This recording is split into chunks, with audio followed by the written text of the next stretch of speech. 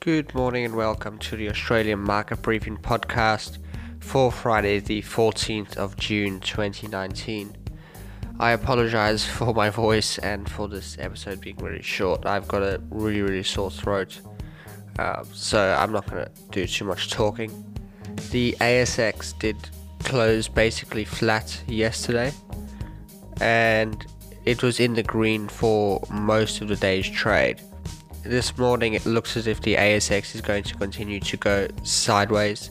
Iron ore has surged overnight to $110 a ton. During trade in New York, the Aussie dollar fell as low as $69.02. All three US indices were up last night, as well as European stocks. Oil also rose another 2% after the US stockpiles unexpectedly rose for the second week in a row.